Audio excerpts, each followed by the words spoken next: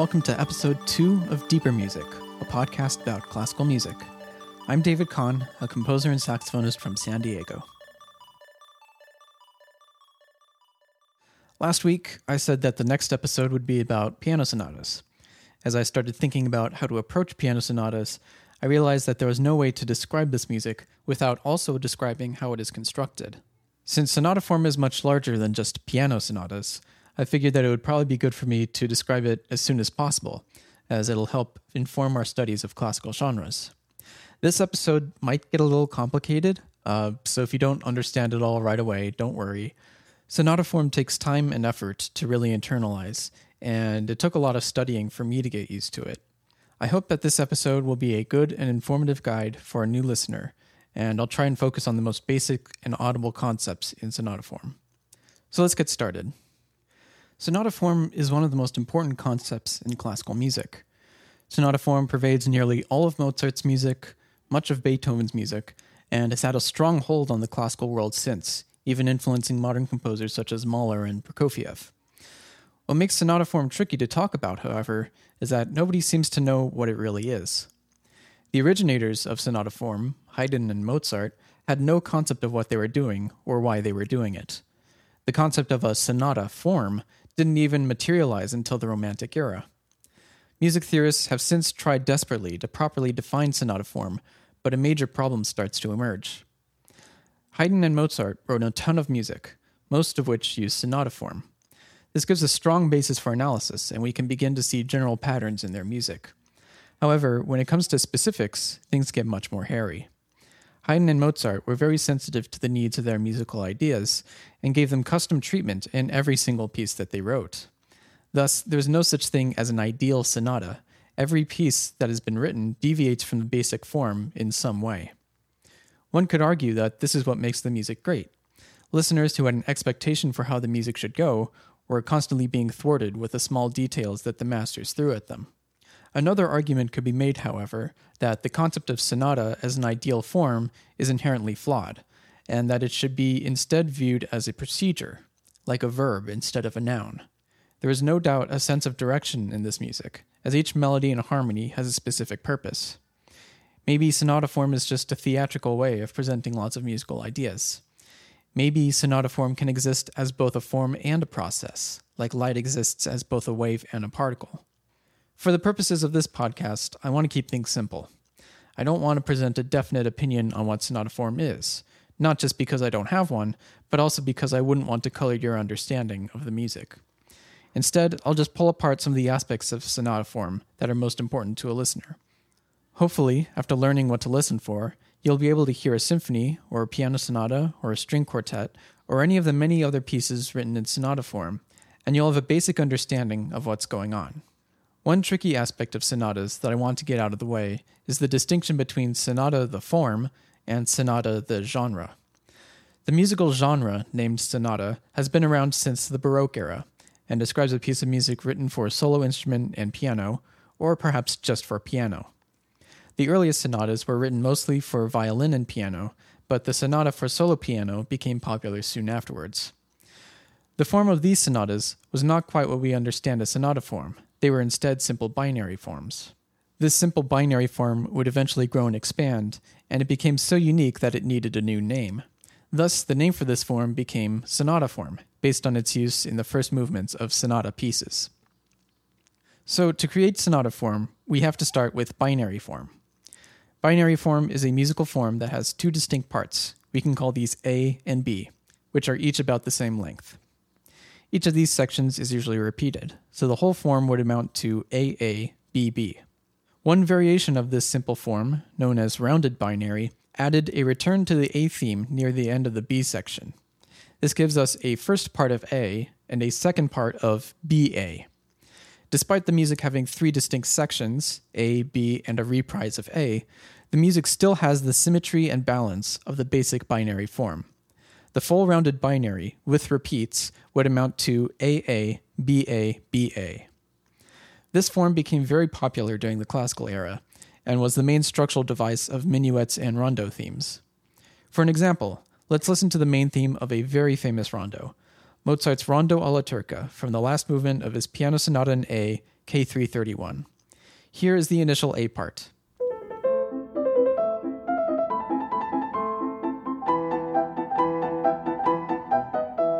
This A theme is then repeated.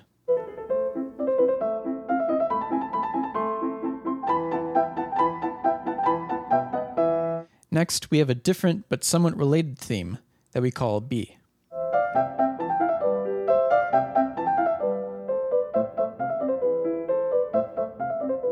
We then briefly return to the A theme.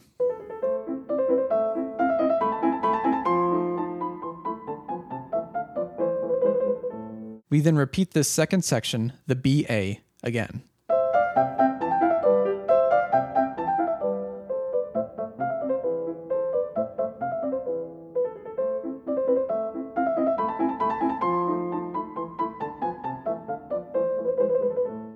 And that's the end of the binary form. Let's listen to this example in its entirety.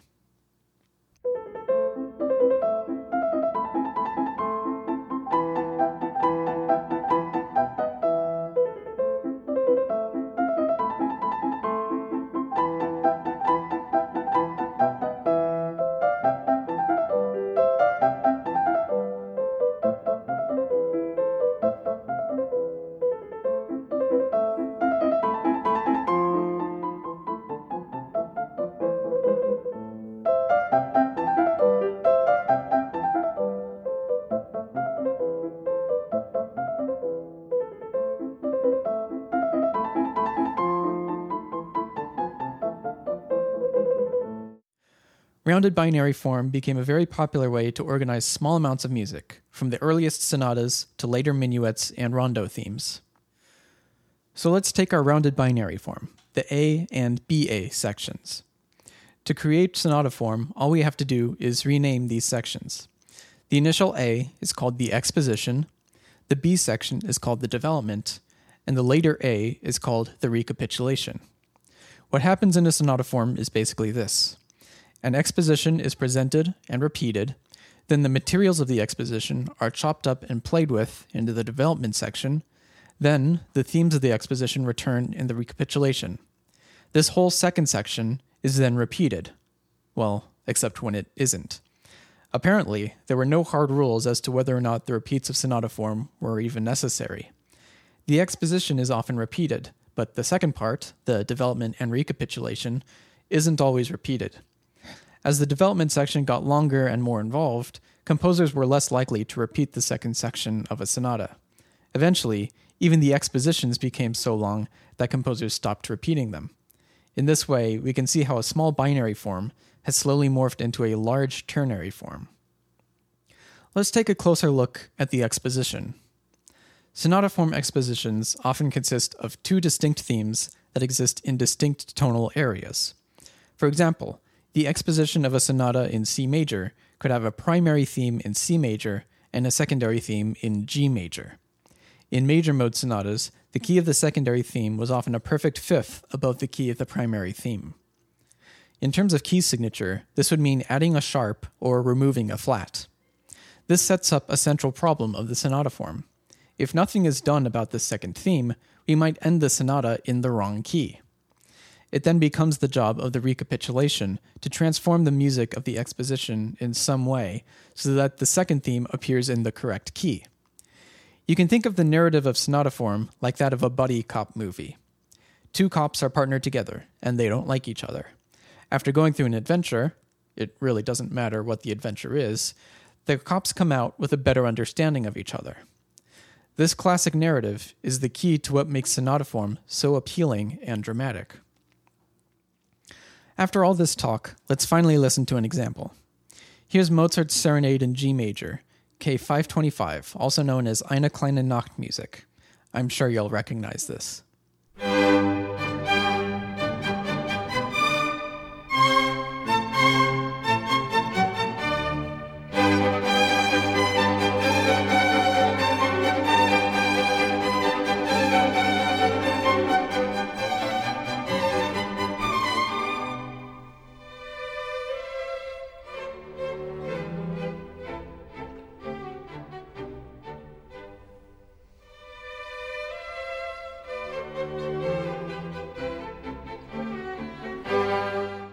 That was our primary theme. We will now start transitioning to the secondary theme.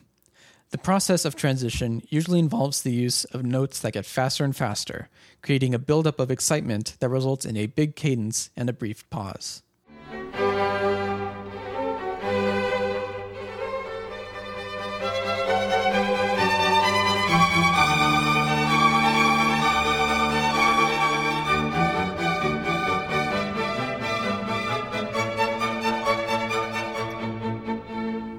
Here's our secondary theme in D major. Secondary themes are typically more lyrical than the exciting primary themes, but this isn't always the case. The goal of the secondary theme is to arrive at a big cadence in the new key. This will involve a lot of the same techniques as were used in the transition, but often uses a lot of fake-outs as well to heighten the drama. In this case, the secondary theme arrives at its big cadence without much of a fuss.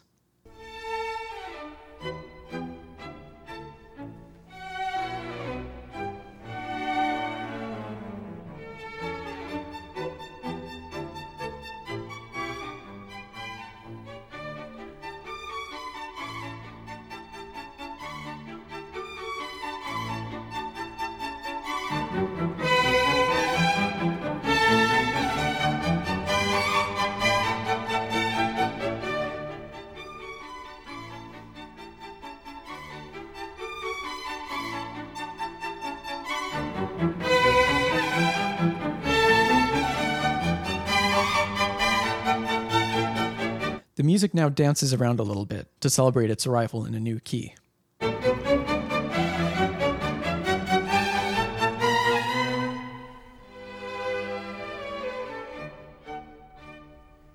This entire exposition is then repeated. See if you can hear where the different sections are.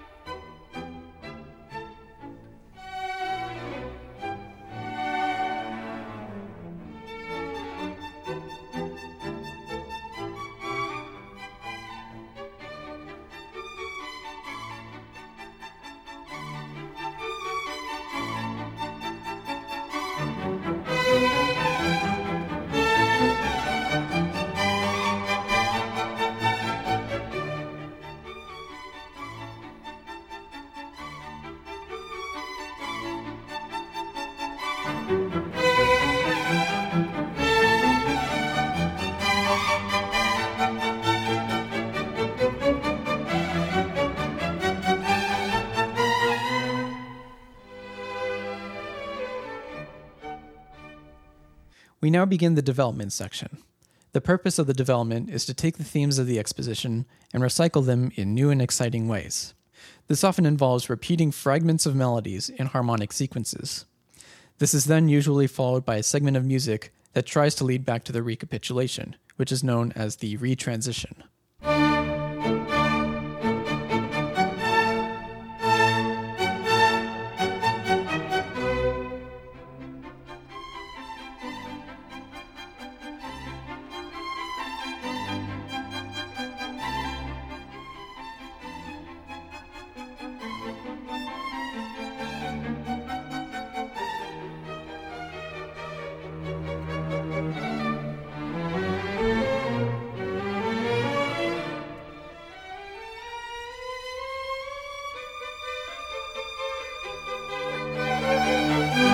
We're now at the recapitulation.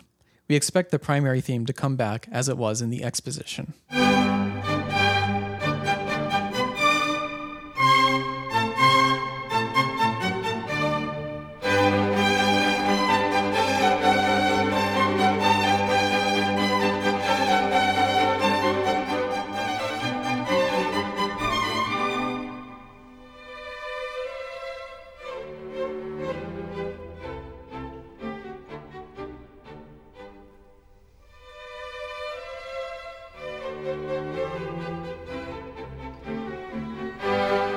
The recapitulatory transition is sometimes the most interesting part of the sonata. Since we need the secondary theme to be in the home key, the transition has to change. Sometimes composers will make such a big deal out of this that they'll end up over-modulating to somehow get back to the home key. In this case, though, Mozart tactfully shortens the transition so it doesn't modulate.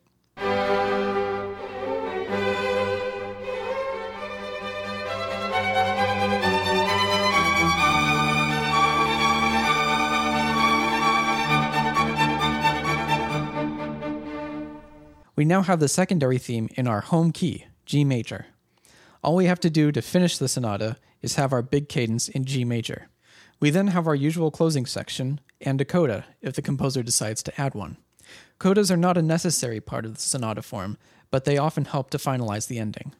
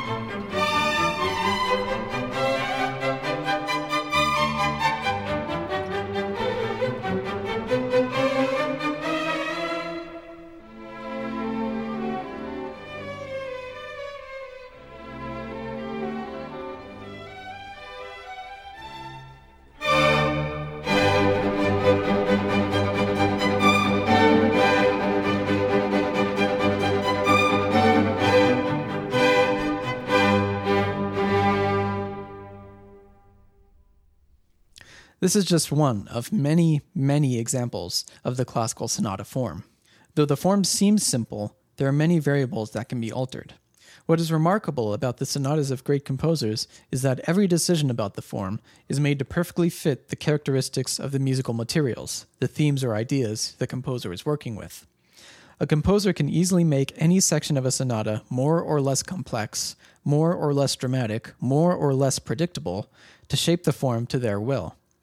And tying it all together is the central conflict of the primary and secondary themes that needs to be resolved in the recapitulation. The narrative power of sonata form helps add drama and intensity to what would otherwise be completely abstract music. After the classical era, composers slowly went to work dismantling the core concepts of sonata form. Beethoven helped expand on sonata form, with a more extreme sense of narrative and tension, as is evidenced by some of his lengthy codas. Beethoven also searched for alternatives to the tonic-dominant thematic relationship. Instead of having the second theme be in a key a perfect fifth above the home key, Beethoven experimented with keys related by thirds in pieces like his Waldstein Sonata. As later composers continued to experiment with tonality, the central conflict that helped define sonata form began to dissolve, leaving a skeleton of its former self. Many composers still found this structure useful, however. Even atonal composers like Schoenberg and Stravinsky used sonata form in some of their works. The present and future of sonata form is unknown. What started as a natural development of binary form quickly became the standard form for instrumental music for the next several hundred years. The original concepts and values that led to the creation of sonata form do not exist in modern society, so it is hard to argue that sonata form is still suitable for modern music, especially after the tonal crisis of the 20th century. The core concepts of musical proportion and large-scale drama are still appealing, but how should we apply these concepts to modern music in a way that fully represents our current world? So, that was a brief introduction to the idea of sonata form. Obviously, there are a lot of details to be explored, a lot more examples to listen to, and much more to think about in regards to this topic. Music theorists can, and have, spent their entire lives studying just this form, trying to figure out how it was conceived, how it was listened to, how it's changed over time, and how we understand it today. There's a lot of interesting psychology that goes into what makes sonata form such a powerful and popular form, but for now, I hope this episode will give you enough to chew on. So for next week, I'll focus on piano sonatas, and we'll be able to get right to the juicy details about the most famous pieces. I hope you'll join me. Thanks for listening. Bye, guys.